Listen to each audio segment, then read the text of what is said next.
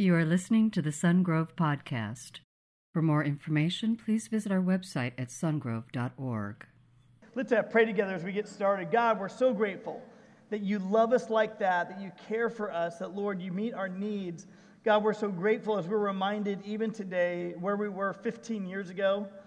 Just forever changed kind of our outlook. And, Lord, we love that people flocked to hear the good news of you, that out of tragedy you brought new life. And at the same time, God, we understand that days like today, for some, people feel like they want to get over it. For others, they just feel like we should never forget. And so, God, we just remember those families who still have an empty bed. God, we remember those who were impacted so deeply, those who may continue to struggle with post-traumatic stress. God, we just lift them up to you. And we say that you are a God who is able to strengthen, able to heal, able to restore. And Lord, you know the number of our days, so may we live them well in a way that honors you. In Jesus' name, amen.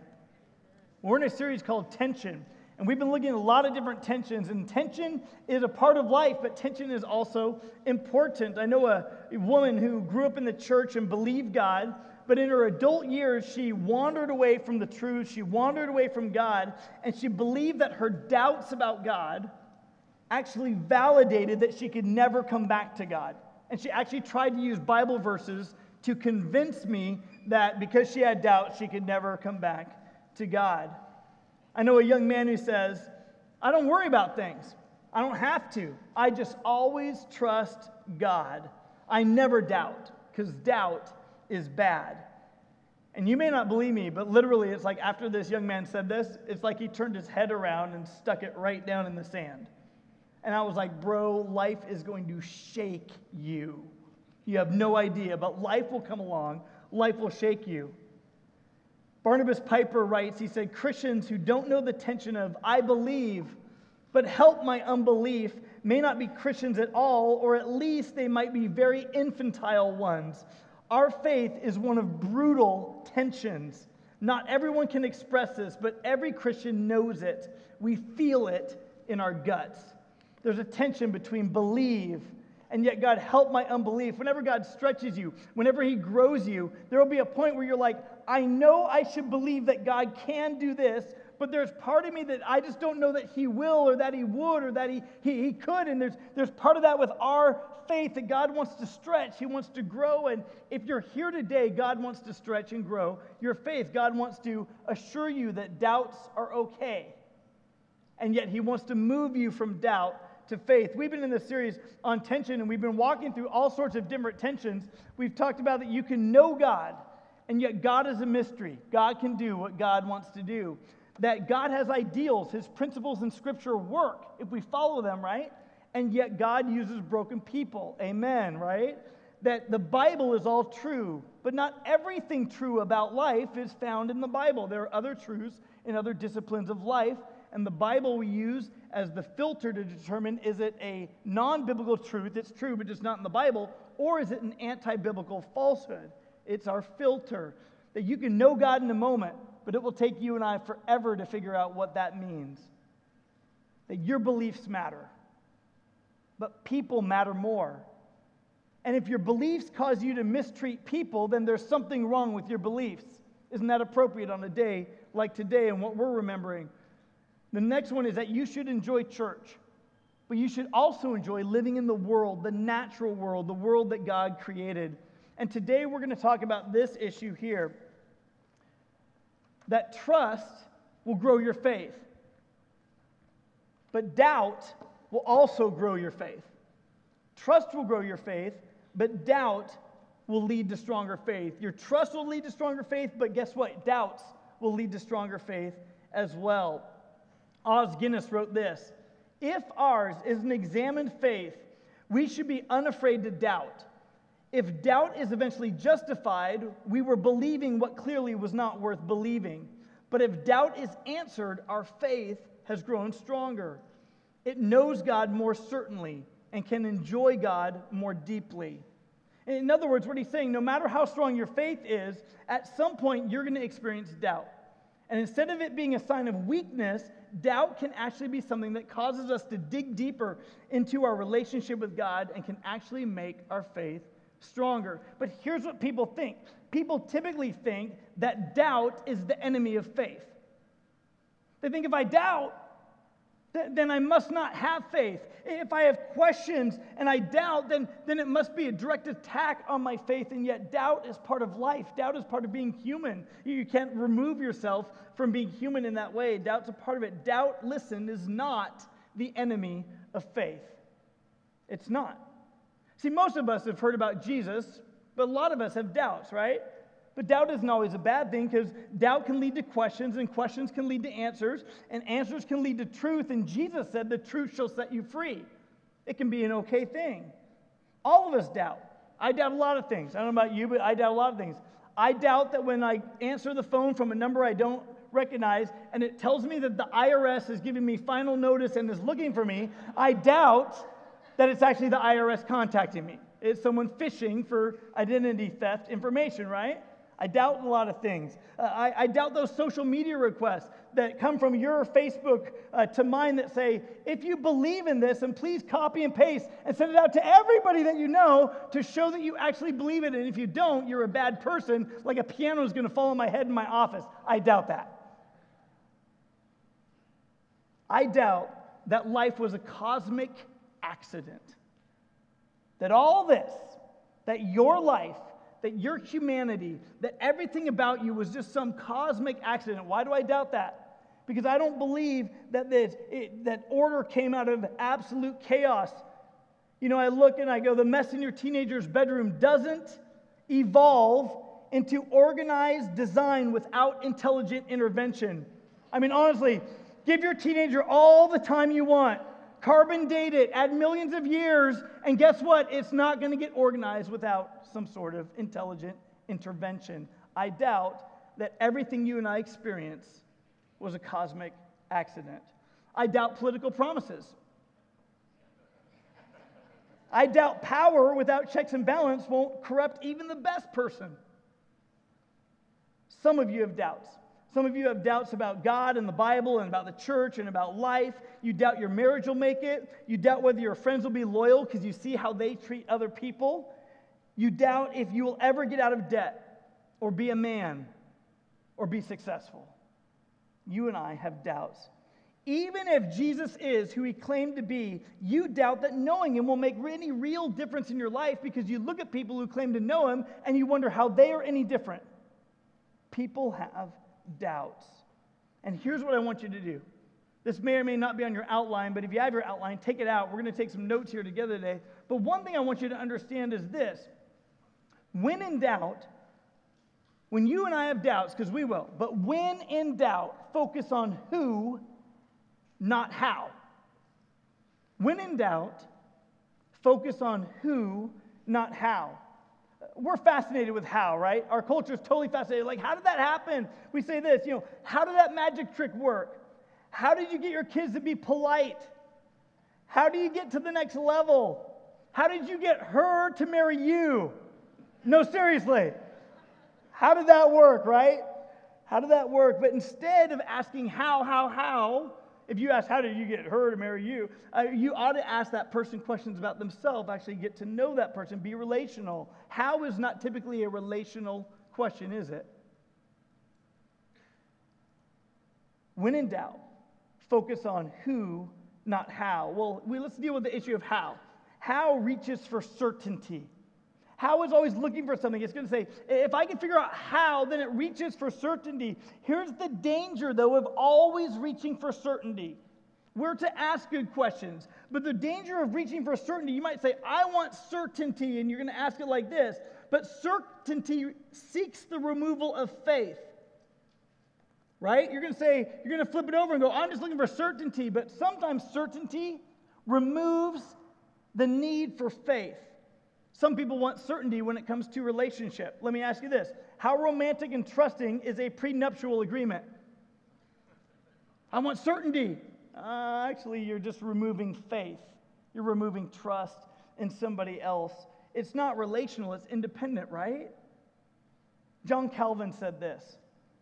Surely, while we teach that faith ought to be certain and assured, we cannot imagine any certainty that is not tinged with doubt or any assurance that is not assailed by some anxiety. The human side of us, the natural side of us is going to say, I believe, but God, help my unbelief. There's still something in there, right? There's still something, God, I will follow you, but there's something inside that says, yet I'm prone to wander. We understand our humanity. And so to think that we're always to have trust in God to increase our faith and never to have doubt would be to not be human. I want you to know this morning that trust will strengthen your faith, but doubt can also strengthen your faith when we focus on who and not how. Listen, Barnabas Piper said this: often the intellectual obstacle to belief is a convenient excuse for rebellion. Often the intellectual excuse regarding belief is just a convenient excuse for rebellion. We're to focus not just on how, but we're to focus on who. Behind every question we've talked about before is the issue of trust, right? Behind every question we ask, we did the 7-question series, we said behind every question is the issue of trust. And that's not any different when we begin to experience trust and doubt, that we begin to experience these things. We're going to ask questions. So we need not focus only on how, but on who. Who requires trust and vulnerability. Asking the question who is highly relational. It requires interdependence and faith. It requires trust and vulnerability.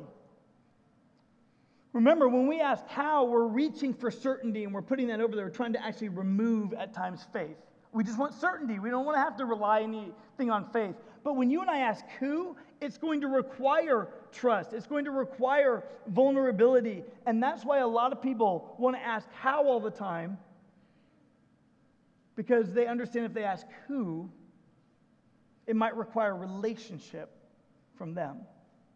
It might require vulnerability from them. So what happens in Scripture, Jesus is out and he feeds 4,000 people. I mean, just feeds and breaks these little elements of bread, ends up multiplying the food. He feeds 4,000 people. Previously, he had fed 5,000 people. And Jesus just has this ability to take something so small, something so insignificant, so little, and provide in ways that only God could provide. And Jesus does this miracle. His disciples see it every time. They're just amazed. But if you have your Bible, open with me to Mark chapter 8. We're going to stay in Mark chapter 8 today, so a great day to open your Bible and follow along in Mark chapter 8. Beginning with verse 14, Jesus has just fed the 4,000. And in Mark 8:14, it says this: the disciples had forgotten to bring bread except for one loaf they had with them in the boat. Be careful, Jesus warned. Watch out for the yeast of the Pharisees and that of Herod. They discussed this with one another and said, it is because we have no bread. And aware of their discussion, Jesus asked them, why are you talking about having no bread?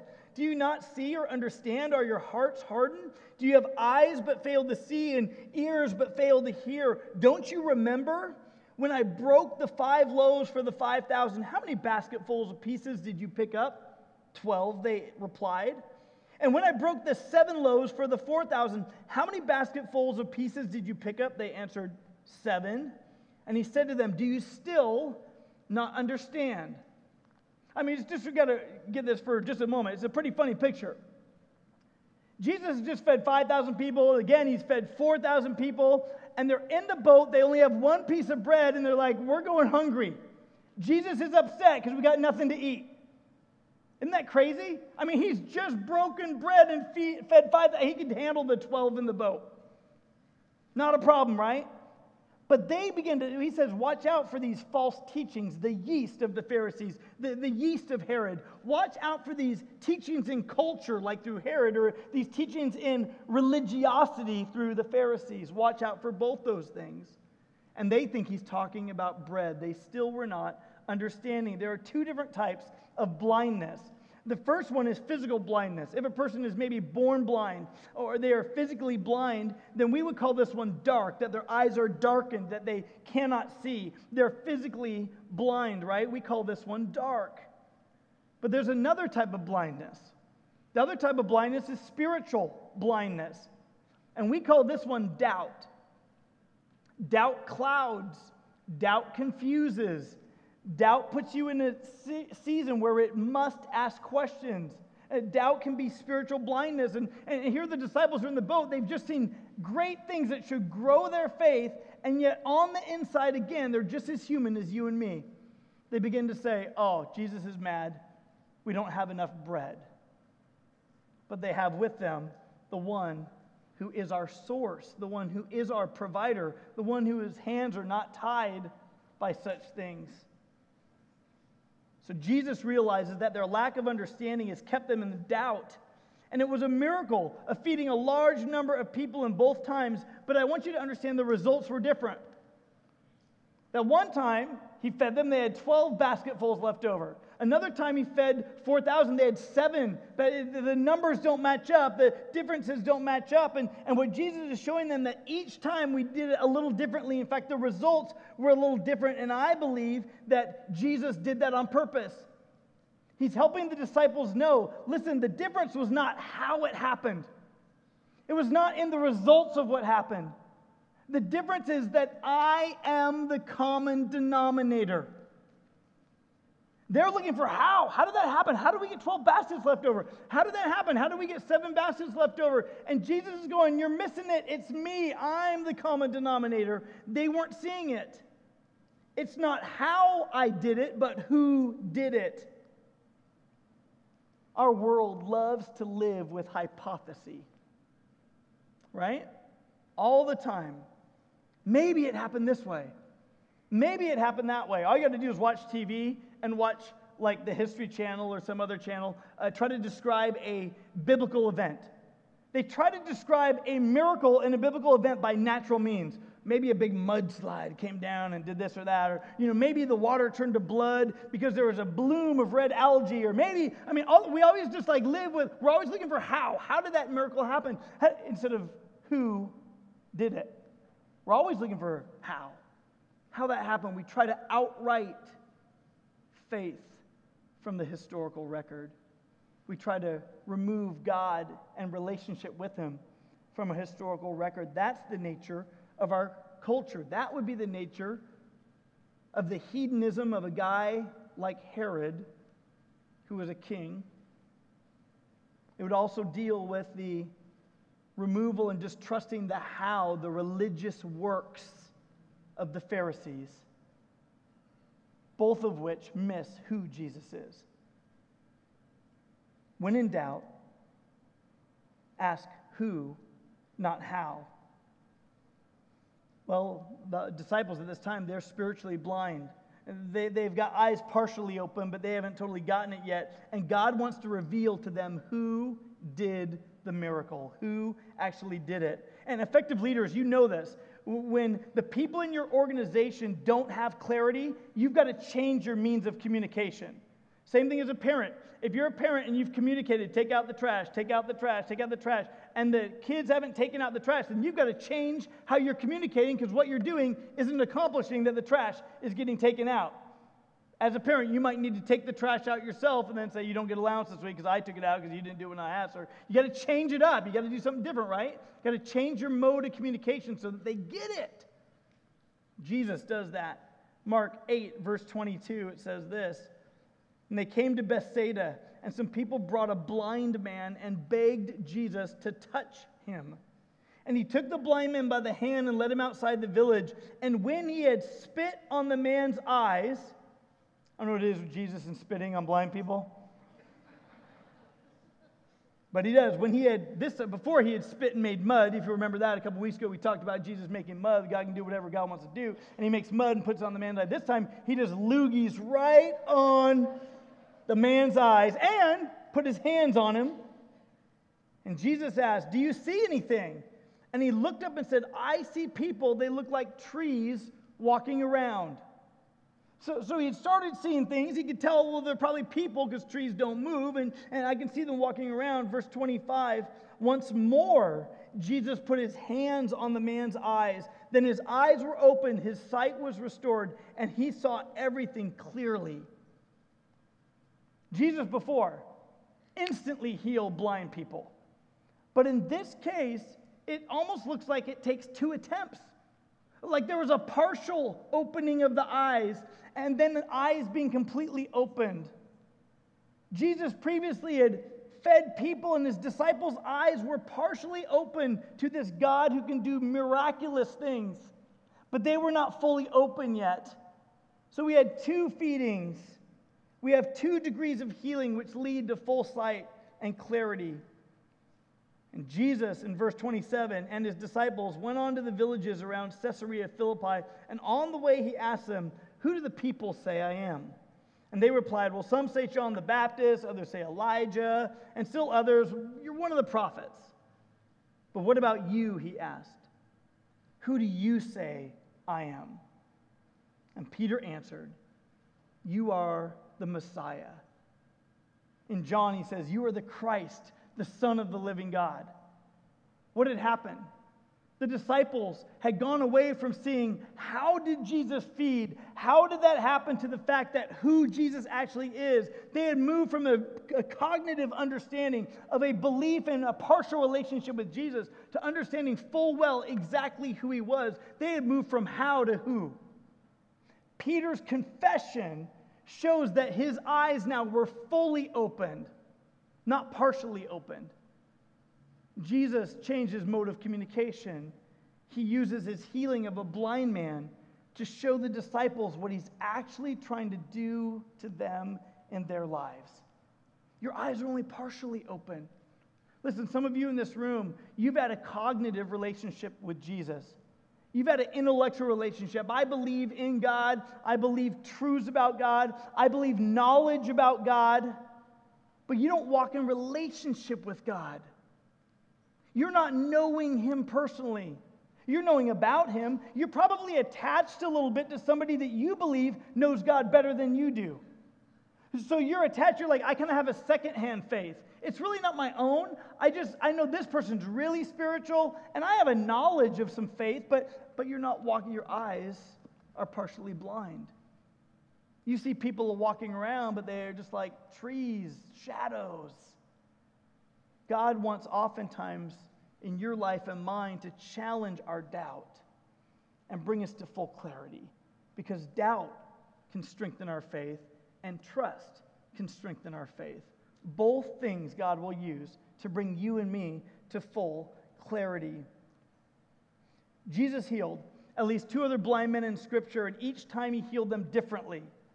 Jesus healed people in different ways because I believe if Jesus healed a person in the same way every time, then other people would try to just do how. How did he do it? And they would try to do the technique to get the healing to happen. Because what? Our natural bent is to trust how. Well, how did you get from broken to fixed? How did you get from where you were to being in recovery? How did you get from where you were to becoming a Christian? How did you become spiritual all of a sudden? How did that happen? There's a healing that happens in us. And people want to know how it happened. But our job is not to tell them how, but to tell them who. Because when in doubt, focus on who, not how. Well, you got to say, well, Jesus did this so he'd keep the people in healing them. He did this so that they wouldn't just focus on how, but they would in fact find out who he is. Who did it? Who did the healing? Well, who is Jesus? Some people would say, well, he's the guy who spit on a blind man and healed him. But Jesus, that's not who you are. He's here right now. His Holy Spirit is with us.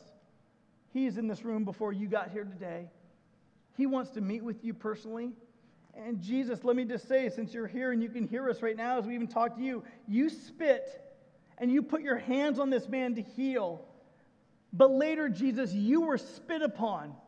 And other people put their hands on you and took you and led you away to be crucified so that you could heal our sin problem, so you could heal us. You could remove us from our spiritual blindness. You didn't do something to this man that, God, you weren't willing to do yourself. That's the God that you are. When in doubt, focus on who, not how. Charles Spurgeon said this. Listen, he said, the strong are not always vigorous.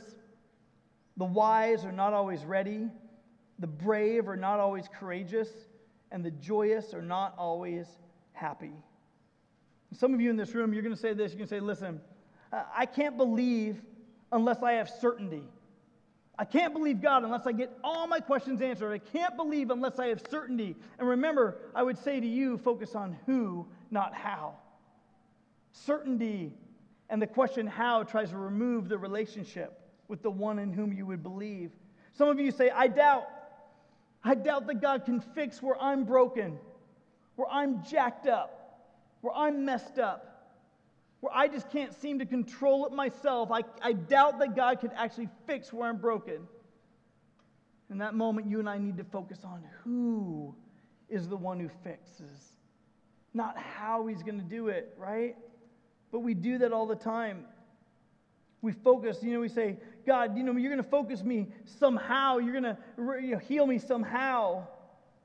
And God says, no, you need to understand that I'm the one who will come along to step into your life and to walk with you through what you're going through. And if good comes out from that, it's because I will do it in and through you. Focus on who, not how. I mean, honestly, let's be honest with ourselves, right? I think maybe it'd be easier if God just spit on me and I'd be healed. How about you? Wouldn't it be easier if God just spit on you? He just spit on you and then all of a sudden you'd be healed, right? But more likely, you and I are likely to spit at our distaste for a sacrificial life, our distaste for a servant's heart, or our distaste for something as little as giving up our right to be right. We'd spit at that idea sometimes. Wouldn't it be easier if God could just spit on us, put his hands on us, and we'd be healed? But instead, Jesus was spit upon and beaten and stretched his hands out and said, through my death and my suffering, healing is available for you, for your sin, for your cleansing, for your life. And I did that so that you would go from being spiritually blind to ones who could see clearly. I mean, thankfully, truth is not based on our feelings, right? Because our feelings fluctuate. There's a quote we'll put up on the screen. C.S. Lewis said this: faith is the art. You guys got that on the screen? Oh, yeah, it is right there. There you go. Faith is the art of holding on to things your reason has once accepted in spite of your changing moods. And that is why faith is such a necessary virtue. Unless you teach your moods where they get off, you could never be either a sound Christian or a sound atheist. See, truth is not based on our feelings. There are times that you and I are going to question. There are times that you and I are going to ask. And guess what? Asking is good. And you need to ask well. Some people ask poorly, and all they want to know is how. But some people learn to ask well. But part of asking well also means knowing when to lay our questions down.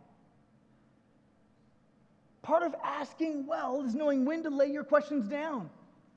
That you understand, I could always have another question. I could always have another something. But you realize I need to lay my questions down because God is now calling me to who. He knows I could always come up with another how. And the best asker is going to say at some point, I need to lay that down and begin to engage with who God is. Years ago, my aunt died of breast cancer, and she left behind 2 little daughters, and just struggling with that personally. And I just began to write and wrote a song, but I'll give you some of the lyrics. Just as I was struggling with it, I was like, God, why did that happen? Why would such a bad thing happen? Why would you do that? I don't know why, and I'm not getting any answers back, right? I could ask the question all I want, but I'm not getting any answers back of why that happened. And truth is, even if God told me why it happened, it probably wouldn't make me feel any better. But I would still ask why, just like you would. And so I wrote this. I said, my struggle without you is lonely. So I cling to your control. And as I work through these feelings, please help me to let go when I just want to know why. Asking well also means knowing when to lay our questions down. So often in despair or tough times, we think we need God to fix our lives somehow. God, you got to do it somehow. And we want to know, God, how are you going to come through? How are you going to do this? You're going to do it somehow, but we want to know how. Show me how you're going to fix this. But then you and I get alone with God, and we get in His Word, and we say, God, I need you to fix it somehow. And I can't see it. I don't know. I don't have clarity. I don't know what's going to happen here. God, I need you. And I get in His Word. It's then that you and I realize that we just need to be reminded who God is. I don't know how it's all going to work out, but I know who will work it out. I don't know why it all happened, but I know that, God, you know why. God, all I need to know is you. I keep reaching for how, but what I really need is who. I need you. I need to be reminded that you are God, that no one can stand against you, that you are Almighty God, that you are on our side, that you work things out as you know best, even when we don't necessarily think it's the best plan. God, you still know. Sometimes you and I need others around us to remind us of who God is. And when you doubt, it's those times we need a brotherhood or a sisterhood around you that says this: listen, it's okay that you're doubting. It's okay. We will carry you along on our trust, our faith, until your doubt subsides. That's why people need, if you lose somebody, they always say, hey, don't make any major decisions within the first year of losing someone. Don't make a major decision. Why? Because our emotions clouded. Our mind doesn't think straight. We're still in the grief process. We shouldn't make any major decisions at that time. We need people around us who will walk through. We'll help you make good decisions. We'll actually help you not make some of the decisions you're feeling pressured to make. You need a brotherhood. You need a sisterhood. And at times when you come into a crisis, not of losing somebody, but you come into a crisis of doubt in your life, you need a group around you, a community group. You need people around you. You need a brotherhood or sisterhood who will say, listen, it's fine that you're struggling. It's fine. I will carry you along on our faith until your doubts are resolved. Because we believe that trust will strengthen your faith. We also believe that doubt will strengthen your faith. That God will bring you to the point in your belief and challenge it to the point where you say, I do believe, but God, help my disbelief. I was thinking yesterday as I was going through this sermon, and I was driving down 5, and I remember a number of years ago driving down 5 and thinking, God, if only you would give us that building. We were kind of like in the process, but I was like, I believe you have given us that building, but help my disbelief. There were times I'm like, God, I don't know if it's actually going to happen. Like, God, would you do that? Would you do that, God? And every time I got scared, every time people came with a bad report, every time we just kept focusing on who. If this is going to happen, it's going to be God. It's not us answering all our hows. It's going to be God. And we're going to do due diligence on our part to make sure we don't drop the ball. But at the same time, we're going to work like it depends on us, but we pray knowing it fully depends on God. But there'll be times God will say, I want to grow you up. I want to grow your faith. And you're going to say, I believe, but help my disbelief. And there are people around you who do not believe in Jesus. And let me make a relational suggestion to you. It's on your outline. It's that you tell your friends who saves them and why he did it. Why would God go to the cross? Why would Jesus do that? Then tell them how to be saved. So often people tell a friend, well, you just need Jesus. You just need Jesus in your life. And that would be like me saying, you just need Santa. You just need Santa in your life. Until they understand who Jesus is and why he did what he did, then how will come along on its own, right? Then all of a sudden they'll be like, okay, now I understand who he is. How am I now saved? And that's what people all the time who interacted with Jesus came to say, how can we be saved? Tell your friends who saves them. Tell them why he did it. Tell them who saved you and why he did it. Then tell them how to be saved. You might say something like, I used to not understand what the big deal about Jesus was, and I only lived for myself. But then I met Jesus Christ. I saw he gave himself for me. I saw why he would ever love someone like me, but he did. And his truth helped me see clearly who he really is. And you could come to know him too. They might ask, well, how? Help me understand who Jesus is, who he really is. With your heads bowed, your eyes closed, just for a minute, focusing on your own life. There's some of you in this room right now, and you've got doubts. If we asked you to write down a prayer request on that card that's in the seat back in front of you, you would be confronted all of a sudden with not knowing how God's going to work something out. And maybe today all the reassurance you need is who? That what you really need is Jesus. In your doubt, when you can't see clearly, in your need, that you need Jesus. You need Jesus more than you need an answer to your need. You need Jesus. And for some of you here today, you're understanding for the first time that Jesus is God, that he left heaven, that he came to earth in the form of the God-man, the only one that ever existed. Jesus Christ lived a perfect life. But then on the cross took all of our sin upon himself, said, I will willingly, though I'm God and could escape, I will willingly lay down my life and pay God's wrath against your sin. And I'll cancel it out. And now I offer you the free gift of eternal life, the forgiveness of your sins. You just need to come into relationship with me. Believe in me. Know me and walk with me. And if that's you today, maybe you've never done this before. For some of you, it might even be a recommitment. But right now, if that's you, you just pray something like this, right where you're seated. Jesus, today I give you me. I believe you died on the cross for my sin, that you were buried, that you rose to new life, that you are God. I ask you to come into my life. Would you make me a new creation? Forgive me of all my sin and wash me as white as snow. Because today, Jesus, I give you me. Thank you for listening to the Sungrove Podcast. For information on Sungrove Church, visit our website at sungrove.org.